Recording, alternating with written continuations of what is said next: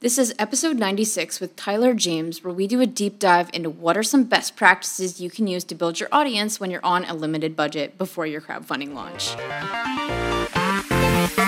This is Crowdfunding Uncut, the place where creators and entrepreneurs come to learn how to launch a successful crowdfunding campaign. Here's your host, Kirsten Ross.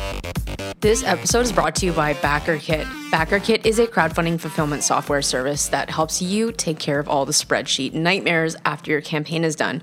Let me explain. Once you have hundreds of new backers for your product, you're going to be exporting a ton of customer data that is probably going to change. People will need to change their shipping address. They'll want to downgrade some of their rewards. They'll want to buy more rewards.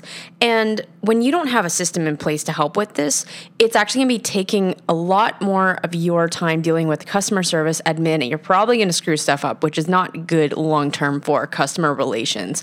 BackerKit gives you a full done-for-you software platform online where you can easily manage all of your customer data. And my favorite part about working with them is that once your campaign actually wraps up, they help you get additional sales from your customers by offering to upsell to more rewards or options that you may or may not have on your campaign. They have worked with more than 2,000 projects, delivering more than 3.5 million rewards and products. This could be digital products or, heck, even physical products to you guys. They've been amazing to work with. I've partnered with them on the show because I've worked with them in the past and they are amazing. So if you are looking for a partner after your campaign that's going to make your life super easy, they are the ones to go to. To find out more information, go to backerkit.com. But wait, at checkout, they're actually giving the Uncut listeners, which are you guys, going to give you 50% off of their setup services. So when you go to backerkit.com, go to checkout and use the 5 code UNCUT, UNCUT. Hey guys, welcome to another episode of Crowdfunding Uncut. My God, we are so close to episode 100. I never thought that when I started this whole podcast thing, like 2 years ago now, that I would even last this long. Like, I remember having a conversation with one of my best friends 4 years ago, and he's like, let's start a podcast together. And I was like, why? No one wants to hear me. And then I took a course. It talked me into it. Thanks, Andrew Warner, by the way. But here I am. And podcasting has absolutely changed my life. We actually have a fellow podcaster on, Tyler James. I'm really stoked to jam with you on this because Tyler has, if I butcher this, he's a master of his own story. So I'll get him to do the big introduction. But Tyler actually approached me with one of the best pitches I've ever seen. It was hey, I'd love to have you on my podcast. But by the way, here's what I've done. So if you want to like cross promote and get me on yours. And I was like, that is perfect. I love that. And looking into some of his work, he has helped he's managed over multiple projects that have done close to $325,000 collectively. And he's so niched down. He's into drawing a blank, comic book launches. He does graphic novels, a few children's toys, and he's also the co-creator and publisher of Comics Tribe, as well as listen to his podcast, Comics Launch. But it's really cool, and I'm actually excited for this conversation because we just got off the podcast where I was interviewed on his, and we were talking like super high level with like, how do the big campaigns become big campaigns and what are some of the strategies with big advertising budgets? But I saw a really cool angle with this one where he's dealt with different scopes of projects. Like what is Tyler, what is the highest project you've raised and what's the lowest, just so we can see your range? Yeah, the range. Well, first, it's great to be here, and you know, I do have that comic book background, and anybody that listens to this that knows comics, they always do the crossovers where Iron Man and Superman will come together, or Spider-Man and Hulk, and so I love applying the crossover thing to the podcast as well. So you know, your listeners will hopefully check out the Comics Launch, and I'll be definitely sending listeners over to this one. But in terms of the range of the projects that I've worked on, I just wrapped up, my team and I just wrapped up our biggest project ever, which ended, we haven't even gotten the Kickstarter funding come through yet. So that's how close it was. But so that was, it was for a book called Sweet Dreams Cthulhu. which was a Lovecraft-themed children's book. We landed it as the number 10 all-time most funded book on Kickstarter in the children's book category. So that was $91,600 and something dollars. So that's that one, and all the way down to a single issue for a new comic book series that I wrote, which was about a $6,000 project, I believe, several years ago. And so my projects have fit in everywhere in between. And the creators that I work with and coach have done everything from, $2,000 projects all the way on up. So, and the average in the space that I spend a lot of time working on in the comics, it's not terribly high. I think the average funded comics project is only about a little over $5,000 in the comics category. But that's also part of the reason why comics is number 3 in terms of overall success rate. So I'd love to have a conversation about projects that are, maybe a little bit smaller than some of these astronomical tech projects. Yeah, but smaller doesn't mean less interest or worse strategy. It's because I guess the creators that go into this and work with you, like I've had creators come to me and they're like, I don't want to go and raise a ton of money. Like I want to do something modest to get started. And I think with the right strategy, and I'm so excited to dive in with you because you've like mastered that level where it's a different kind of creator with different goals, right? Yeah. And I think, and this is something that I think has been a theme for Kickstarter this year. And I don't know if you've noticed this at all, but I think Kickstarter's tried to make a case that, or trying to change the definition of what a Kickstarter project is. Mm-hmm. I think a lot of creators that I talk to, I don't have a project worthy of Kickstarter, or I don't have the time for a Kickstarter. And there's all these assumptions about Kickstarter projects being these big, heavy, gotta, take up, it becomes a second day job. It takes over your entire life. And they definitely can. I mean, I'm sure you've worked on projects that you're going to live, breathe that for 90 days or a full year or more. But what we've also seen Kickstarter do this year in January, they did a Make 100 initiative where they encourage creators just to have a project with a reward that's just 100 of something, this is, make 100 zines or make 100, ashtrays, whatever it is that you do, just, make 100 to try to just say that, hey, it doesn't have to be this massive thing. And then in March, we saw them do the all-in-one initiative, which was, hey, plan or start and run a project for just 7 days, and we'll give you a little bit of extra boost. And one of the creators that I work with, Kevin Joseph of Catch All Comics, he had his most backed project. He had done 3 or 4 projects before that. His most backed project was an all-in-one project of 7 days. So even though he'd had success on previous projects, that focus showed that Kickstarter project doesn't always have to be this gigantic thing. And so one of the things that I've really been thinking about is, Kickstarter, and I come from a game design background, but I do view Kickstarter as a game, and it's a game. It's got its own rules. And the cool thing about it, though, is because you get to set your goal, you get to essentially set the difficulty level of the game you want to play. So if you are just getting started, if you don't have a massive audience, well, what would you do in the game world? You'd go and you'd play the tutorial mode, or you'd play the easy, like the beginner level, or you'd knock out Glass Joe if you're a Mike Tyson's Punch-Out fan. You wouldn't start by fighting Mike Tyson or taking on the big boss, right? Oh, I know. And so the cool thing is Kickstarter can be or crowdfunding projects, you get to set the difficulty level based on your goal, and and then you can earn the right to go after bigger goals. Mm-hmm. I find too that, I don't necessarily do this, but there was a point in the podcast where I was specifically going after 6-figure campaigns to hear their story and their strategy. And I feel like that may have alienated people because they're like, I don't have the resources these creators had. Or you hear the one Goodnight Stories for Rebel Girls where they had barely put any money into advertising. It was so bootstrapped, and they exploded, and they're like, oh, well, I don't need an email list because I could just go and like raise $1 million. Yeah.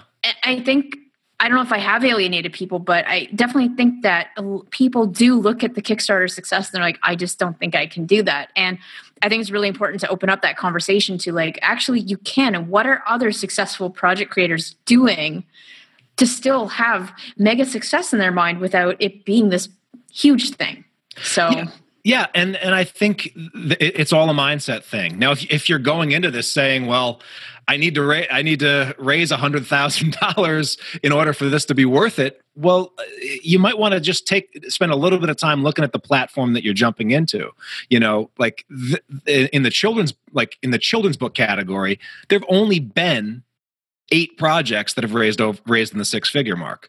So out of 600 plus projects that have been successful and thousands that have launched. And so for you to just, you know, like, it's just important to know the area that you're playing and look at what the averages are. And then also think about what kind of level of or commitment you're willing to put into it.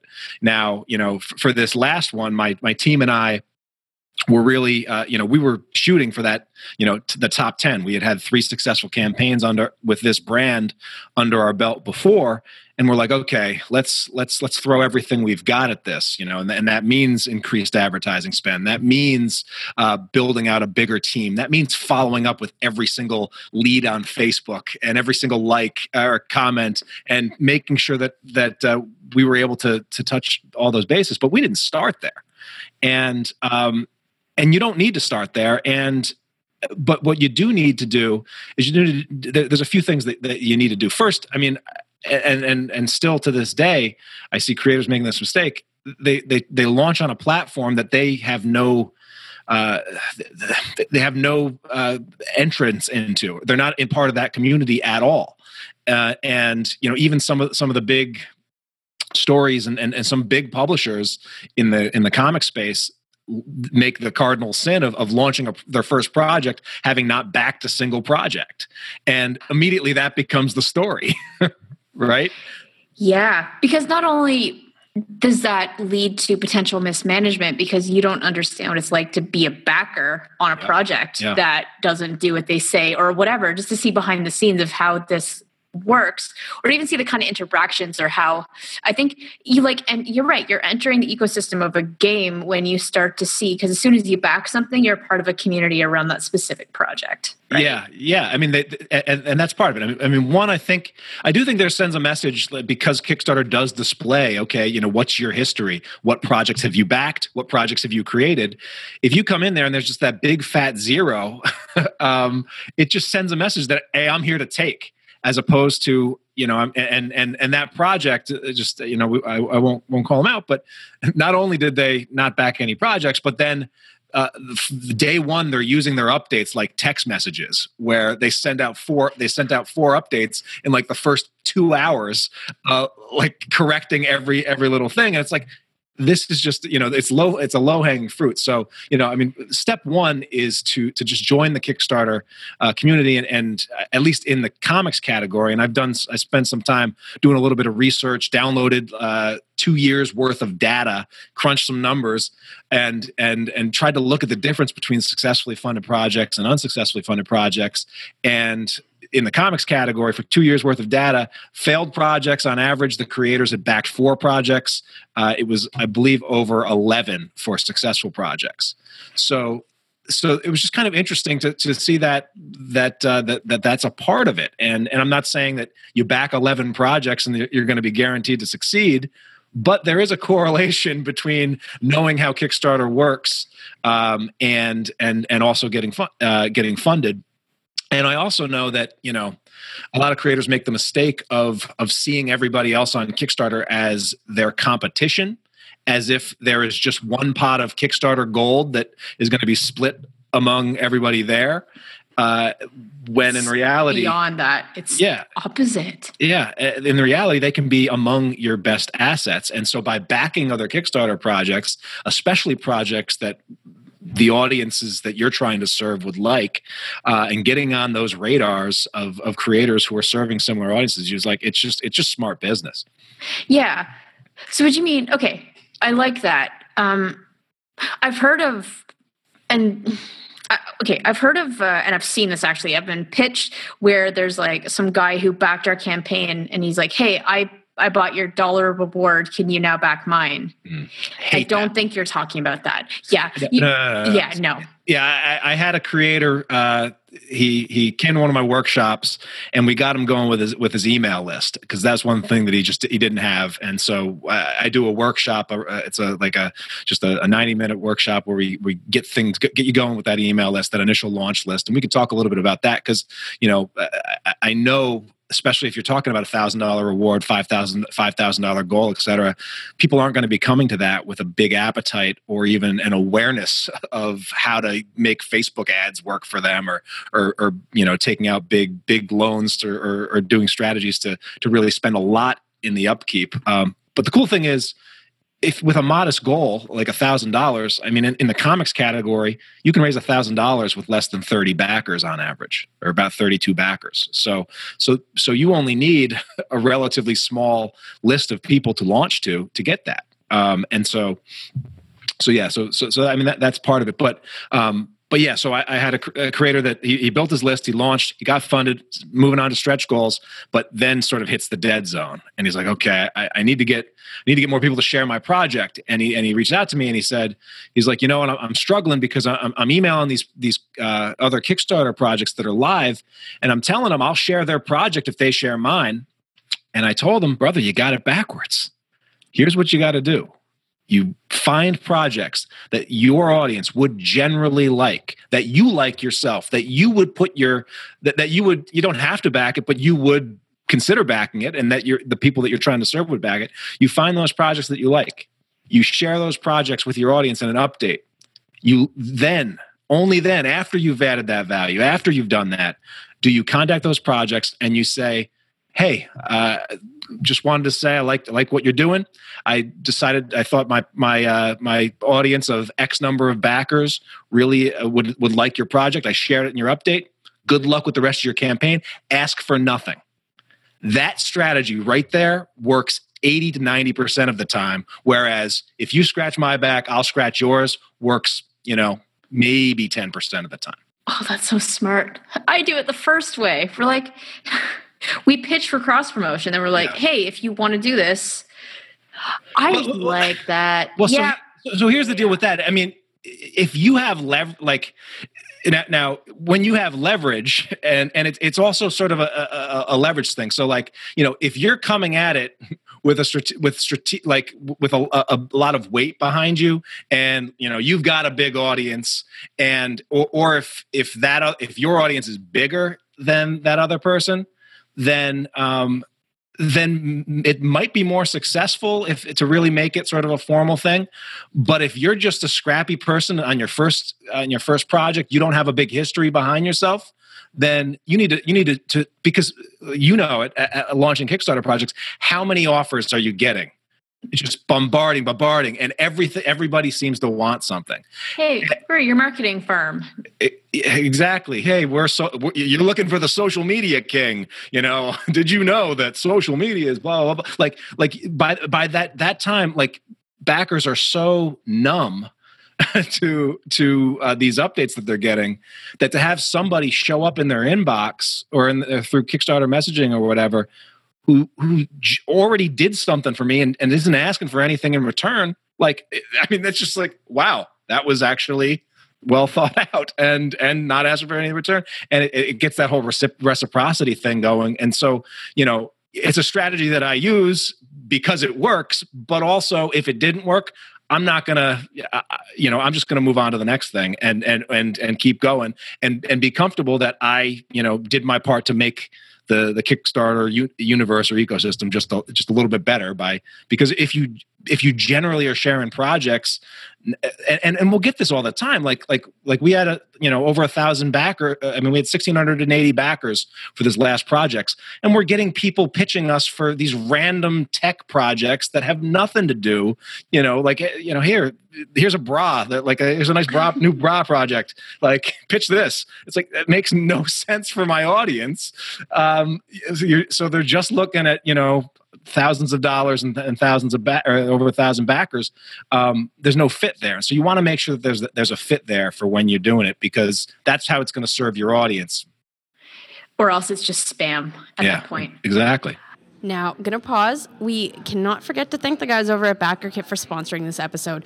BackerKit is a crowdfunding fulfillment software service that helps you take care of all the logistics, spreadsheets, and sorting customer data. Not only do they help make customer address changes super easy or changing rewards after someone has already bought, but the power is that they also help you do upsells and downsells and take care of all that. So if you don't have a system or a platform already set up, they've already built that for you. And the best part, you can find them at backerkit.com, but they've actually created a discount code for the Uncut listeners, which are you guys. So if you go to checkout, use the code UNCUT, UNCUT. They're going to give you 50% off of their startup services, which is amazing.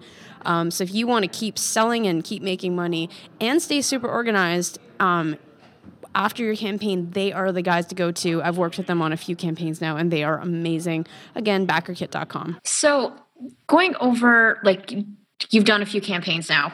If you had someone come to you with a small budget and a modest goal, and if they don't want to do Facebook advertising, what would you say? I want to jump into your top 2 things that you'd recommend for budget-friendly ways to build an audience. Like, what do you do in that case? Yeah, so I think the first thing you need to do is start with, you got to start with by activating your power base and your the people that already are in your world who know, like, and trust you. And I liken a Kickstarter launch to you want to do a grand opening. You want to treat it like a grand opening. And if you were opening a store, let's say you were opening a coffee shop, if you were opening a store in your town, like, one of the first things that you would do is you would have a grand opening, because you got Starbucks across the street and they already, they're established, and you're going to, have better coffee at half the pretension, but you need to bring people in there. And so you're going to do a grand opening, and you're not just going to invite only coffee drinkers who don't know you. You're going to invite your family, your friends, your cousins. You're going to tell them to invite their friends. You're going to just put the word out to everybody that is in the world that already knows, likes, and trusts you, because there are really 2, especially in the areas that I focus, which are, really not so much products as opposed to, books, like publishing projects, books, et cetera. Like, a lot of those things, they're not necessarily solving a problem. They're entertainment. And so everybody has people in their world that already know, like, and trust them. And people that will back and support your endeavors on Kickstarter or anywhere are either going to be from the first bucket, which is the know, like, and trust bucket, people that are there to support you, or they're going to be there because they really want that product. Now, to have a really successful project, you got to have a combination of both. But if you're starting from absolute scratch, one audience definitely exists. If you've been on this planet for any length of time, you have people already in your world who know, like, and trust you and want to see you succeed, whether you're launching a Kickstarter, launching a coffee shop, launching, a dance troupe, whatever you're doing. There are people in your life right now that want to see you succeed. And then there are also, hopefully, will be people that, want the thing that you're creating. And a lot of the times, especially people creators starting out, like, they're only focused about who are these people that are going to want my book, and I don't want to tell anybody else and show anybody else what I'm working on, when in reality, it's those people that they might not want, they'll want your book to succeed. They might not read it ever, but if they know that you're building it, if they see you working on it as you go, as you're building it in public, as you're sharing updates as it, well, then they're going to be like finely tuned so that anyone that even mentions anything remotely near the topic of your book or the genre of your book or books, oh, you're a big books reader or a Kickstarter, like they're going to be the ones that are going to tell those people about it and help spread and magnetize that to it. So the biggest mistake creators make is they sort of toil in obscurity in their basement and then launch to crickets. And I mean, the stat that always blows my mind in the comics category, I think it's 8 or 9%. Kickstarter overall, I think it's like 18 or 19%, is that most like of unsuccessful projects, like so many of them just have goose eggs. No backers at all. It's like, how do you launch a project? How do you put real time and energy into this stuff and not even have your mom or your girlfriend or your boyfriend or your Uncle Larry back you, you know? And so, but that tells me that, well, they didn't do any kind of pre-launch. They didn't activate their existing power base. So that's where I would start. Okay. Now, one of the things that we did in the last campaign, which worked really well, this is the first time I did this, is we actually did a sort of pre-launch viral contest. And so this isn't we basically took some of our products from previous campaigns, and this is the nice thing about getting a sort of a Kickstarter snowball rolling, is that we took some of our best products from the last campaigns, put them together in a nice bundle that's worth about, I mean, we sell that bundle on Amazon for like $80, and then we used a tool called King Sumo by the same guys that do sumo, and we used that and did just a viral contest for 2 weeks. And we, first sent that to our existing audience and our email list. And then we started driving Facebook traffic to that. And we're getting like 20-cent leads, which for people opting into this. And then people could earn more.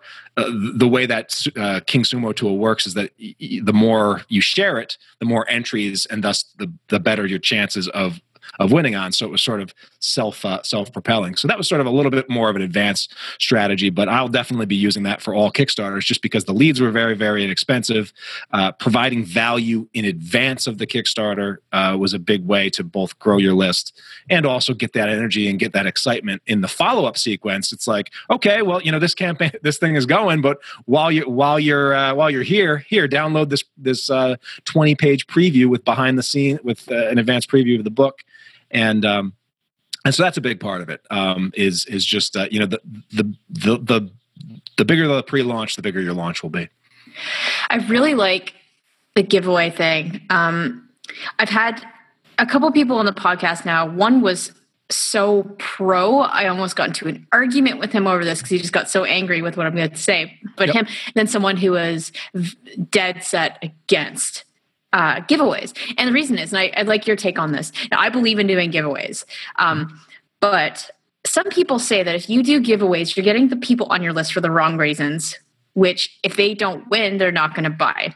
And they're not qualified buyers. So I'm wondering how you obviously did a great job, and you obviously were able to turn those people around into backers.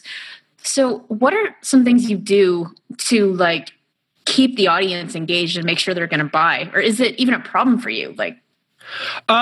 So I mean, we did a bunch of stuff this last campaign, and for campaigns, but a lot of it comes down to understanding the power of storytelling, and that the 30 days. I think the last campaign we ran was 31 days. It's way too long for the only story to be back my project, back my project, back my project, and one of the things that we did during this campaign was we sort of changed the sort of chunked it up into pieces of the campaign, and then told a little bit of a different story for each campaign and each part of the campaign. So that first, even before the campaign was over, well, we had about 3 weeks that we were building, sending people to a landing page, sending out our preview to the preview book that we put together, and the preview book was just a PDF we took about the first 10%, or no, excuse me, the first 10 pages, which is about 50% of the book itself. It's a children's book. It's short. That we added a nice little letter about the reason behind the book. We showed some sort of process page from, sketches to here's the drawing stage, here's the layering stage. It's a digital artist, was Greg Murphy, and so, did that for the book, and just put it together in a nice little PDF. And then we shared that with our existing audience, encouraged them to share it with others that they'd like. We also put out a couple sort of teaser videos on Facebook, and then made sure to follow up with anybody that's having engagement on there, on those platforms, like on Facebook, and made sure that they knew about the preview book, and just really tried to, and then from that we had sort of an email follow-up sequence where we would go into a little bit more, tell a few more stories about, just really trying to make a connect. We tried to make a connection with our audience and incorporate them into things. And they even, we've been working on this particular book for over almost 2 years now. Our audience helped us pick the cover.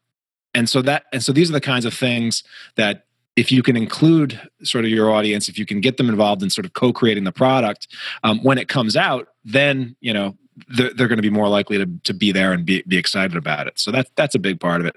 So starting early is key as well. Yeah, I really like this. So, okay, I'm going to, do you ever go through client meetings or client conversations and you just kind of wish you could record it because it's just golden information that other creators would really benefit from? Yeah. So I want to take that and try to replicate that where I have a children's product. And because you do children's books, I'd like to know how you would approach it from a consultant angle, because I think this could be really powerful to see what goes into considerations with campaigns. And you are the guy that's done multiple children's launches. So the industry a little bit better than me there. So the product is it's called Cub in the Tub. Okay. So it's a children's bath companion that helps them it basically makes bath time fun again. Mm-hmm. Very specific problem are parents that have kids that scream and have fits when you try to wash their hair. So the product has been validated 100%. It's something you don't know about until you're that parent that wants to murder their child. So what it is, it's a stuffed bear that you place on a suction cup to the bathtub wall and get them to look up and engage with the thing. And there's a book. Okay. Mm-hmm. The angle that we're playing with is that, people are like, okay, well, one of the objections is I won't buy this because if you're telling me I'm just going to get my kid to look up, I'm just going to stick a stuffed animal up there. Why do I need this? And the selling point is the story time, and it's the experience and the engagement around it. So that's kind of the angle we're going with to really make this product be different. And if I was looking to work with you and this was my product, what are some concerns or things that you would do with this? Yeah, so it's interesting. It's and I haven't been in the position of having to deal with tub time, I think, since I was the one screaming with, back in the day. So this is a problem in a situation that I know that I'm not 100% in on, but it's something that I'm sure, and I'm definitely in the age where most of my friends are all have little ones at home now, and so that I would start by really being able, trying to figure out what is that story of the why behind it. And it seems like, I can see that. The video would probably be super important for that. But I love the idea of just, coming up with tying products into sort of routines and rituals, and it works in all kinds of different spaces. The sort of specialty journal space is a big space in crowdfunding. I just saw there's recently a story clock, the screenwriters mini book that was a kind of a cool way to shorthand to do storytelling. And so I think to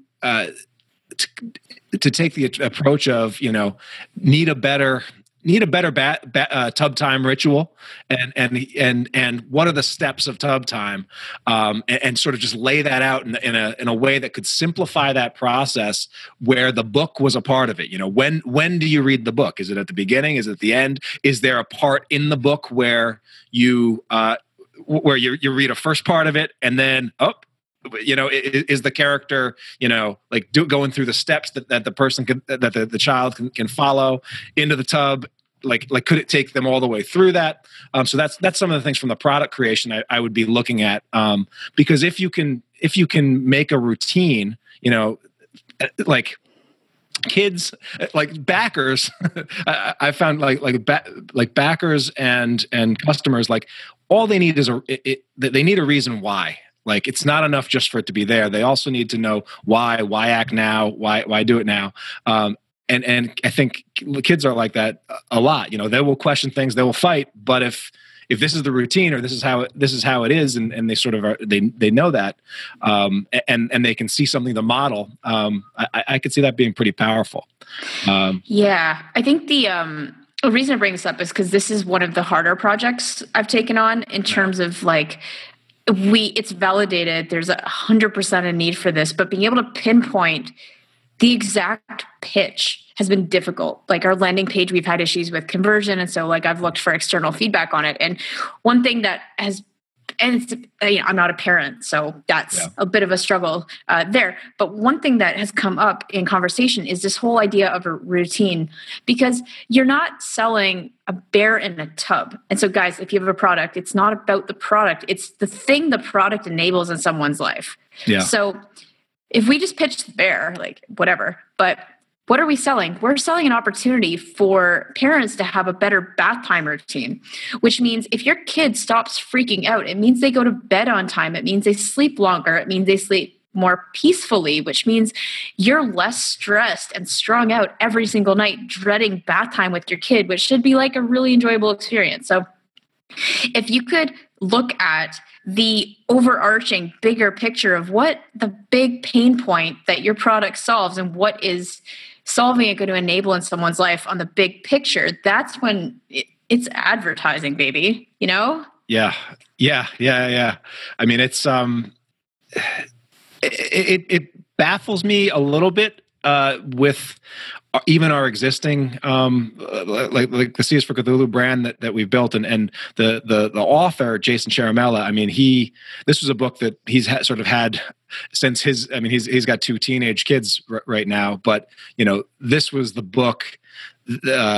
It started with a board book of Lovecraft themed, and H.P. Lovecraft's a famous horror writer who sort of inspired a lot of today's modern horror writers, and has a whole mythos behind it that's inspired everything from the Evil Dead movies to a lot of Stephen King work and everything in between. A big fan base, but it's sort of like one of those things where 95% of the world couldn't even pronounce the word, but the 5% who can are really excited that they can pronounce it, and they know 20 people. They all know 20 people who do. And so being able to find those niches where I mean, we were talking on my podcast about Russell Brunson. He has a term that he mentioned, finding areas where people are irrationally passionate. And that's definitely, the niche that we serve, because the funny thing is 30 to 40% of our audience and our fan base and our buyers don't even have kids. They buy this book for themselves because they love the mythos, because for the sort of, ironic factor. And then also for, I mean, the art is brilliant. It is it's a book that just does sort of stand out. But if you can find those areas where people are irrationally passionate about, and I think for this book, amplifying those pain points about the nightmare that is the the bath time routine.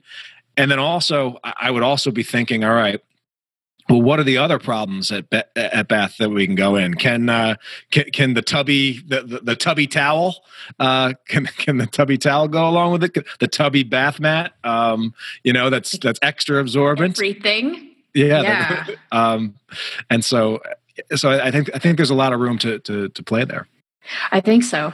I mean, one takeaways I like from this is that, and speaking of ClickFunnels, when what I do is I look for external feedback when what I'm doing is not working. And so I put the landing page in the ClickFunnels Facebook group yesterday and got eaten alive. Very few of the comments were helpful. They're like, oh, the button shouldn't be red. I'm like, that doesn't help me, but okay.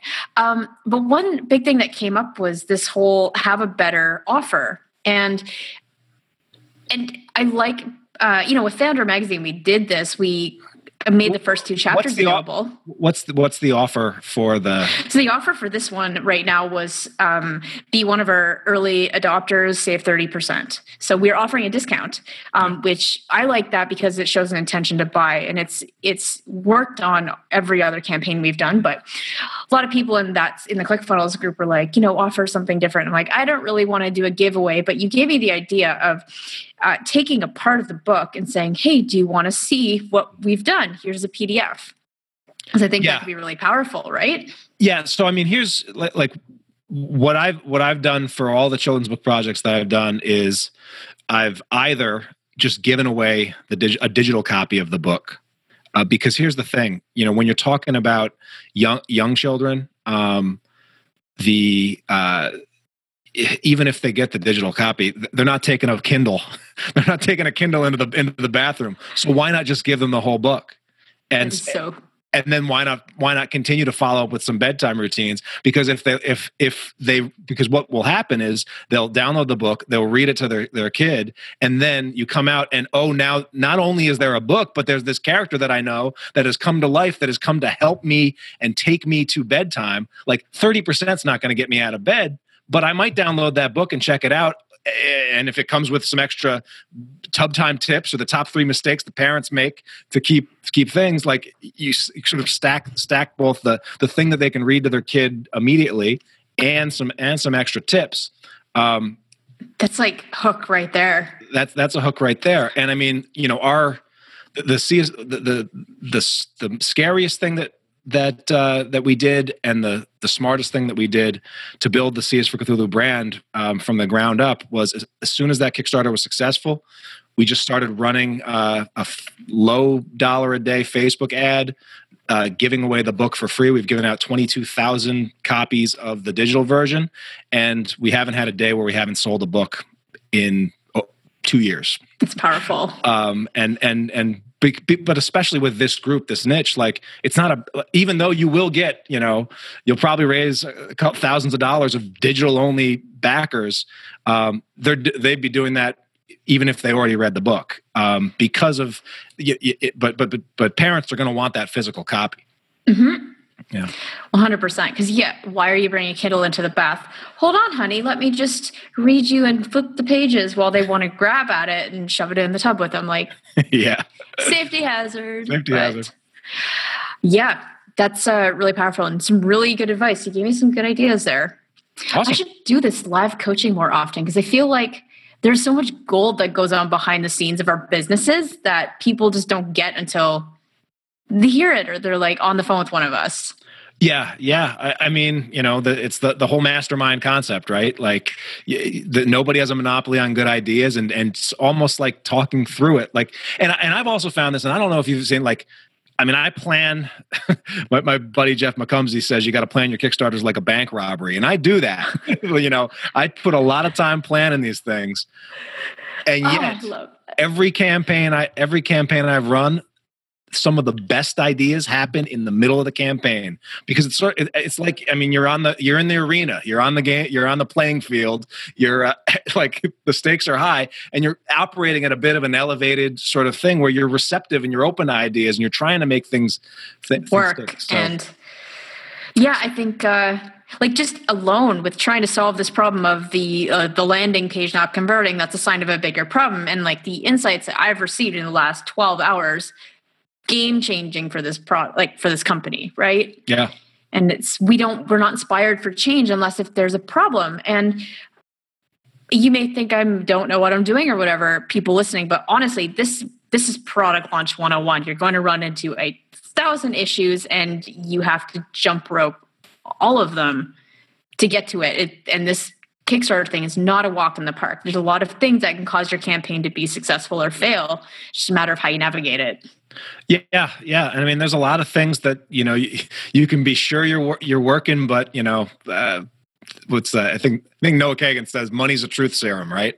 But you don't even have to go to the money route. Like if people aren't going to, if you haven't put out a compelling enough offer or made that problem or just whatever it is that the appeal factor there, people in a lot of ways are in some cases are more protective of their email address than sometimes especially when you're talking about people that just they want you to succeed, but they don't necessarily want to hear about any more about it.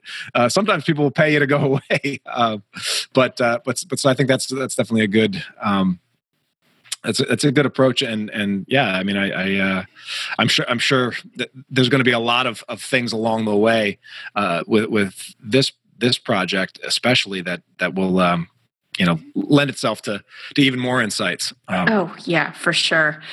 So I think we can talk about this we've already been talking for 2 hours, but between different podcasts or whatever. So I'm going to shut up. And if people want to find out more about working with you, what you're working on, all the jazz, where should they go?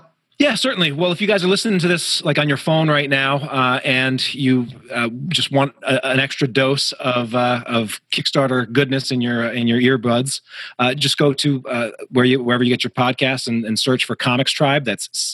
Comics Launch. That's COMIX Launch.com. My publishing company is Comics Tribe. So if you're a Lovecraft fan and you want to check out that, you can search for that as well. I also, for those of you that are writers, artists, self-publishers, I put together a new strategy guide over at comicslaunch.com/2017 guide. And I've been sort of watching what's going on the platform lately, and every time I find a new strategy, something that I thought was a clever, just something I hadn't sseen before, or a new twist on an old favorite, I actually pulled together 7 of those and put them into this new guide, just highlighting creators that are doing cool things on the platform and making it work for them to get their projects funded. So comicslaunch.com/2017 guide to get that free guide. But otherwise, I'm always on Twitter and at Tyler James Comic, and yeah, you can find me at Comics Launch. Fantastic. All right. Well, thanks so much. This has been awesome, and I'm glad you reached out to me for the podcast. So cool. All right, guys. If you are in the middle of planning your launch, I believe in getting different points of feedback, so definitely go check out his stuff. And if you're not a subscriber of mine, go to crowdfundinguncut.com. You can grab my physical product launch checklist. And by the way, if I haven't mentioned this before, I have just launched, for people looking for a little extra something, the Crowdfunding Product Launch Academy. You could check it out for a monthly membership, which includes full video tutorials on how to influencer marketing, build your team, build your audience, and trainings, as well as a private Facebook community where you can get real-time feedback on your campaign. We have a $1 trial going on right now, so be sure to head over to crowdfundingproductlaunchacademy.com. All links, including the ones that Tyler's mentioned, will be in the show notes on the website. So again, Crowdfunding Product Launch Academy. And guys, this has been fantastic. We will talk to you soon. Are you launching a product on either Kickstarter or Shopify and you're feeling completely overwhelmed with the process? Hi there, my name is Kirsten, the CEO of Launch and Scale. To date, we've helped several online sellers sell millions of dollars online and scale their business from 0 to 7 figures by focusing on building an audience of fans that will actually convert into paying customers. If you're serious about building a 7-figure e-commerce brand with less time and less risk, you should check out our product Launchpad. PLP is a proven accelerator that takes you step by step through the process of launching and scaling your product brand. Brands like The Monk Manual, Aberlight, Series Chill, Jamstack, and several others were all launched using our product Launchpad. So if you'd like to be our next success story, go to launchandscale.co/PLP to learn more. And for a limited time, we're offering a 7-day trial of the product Launchpad for only $1. Again, go to launchandscale.co/PLP to learn more.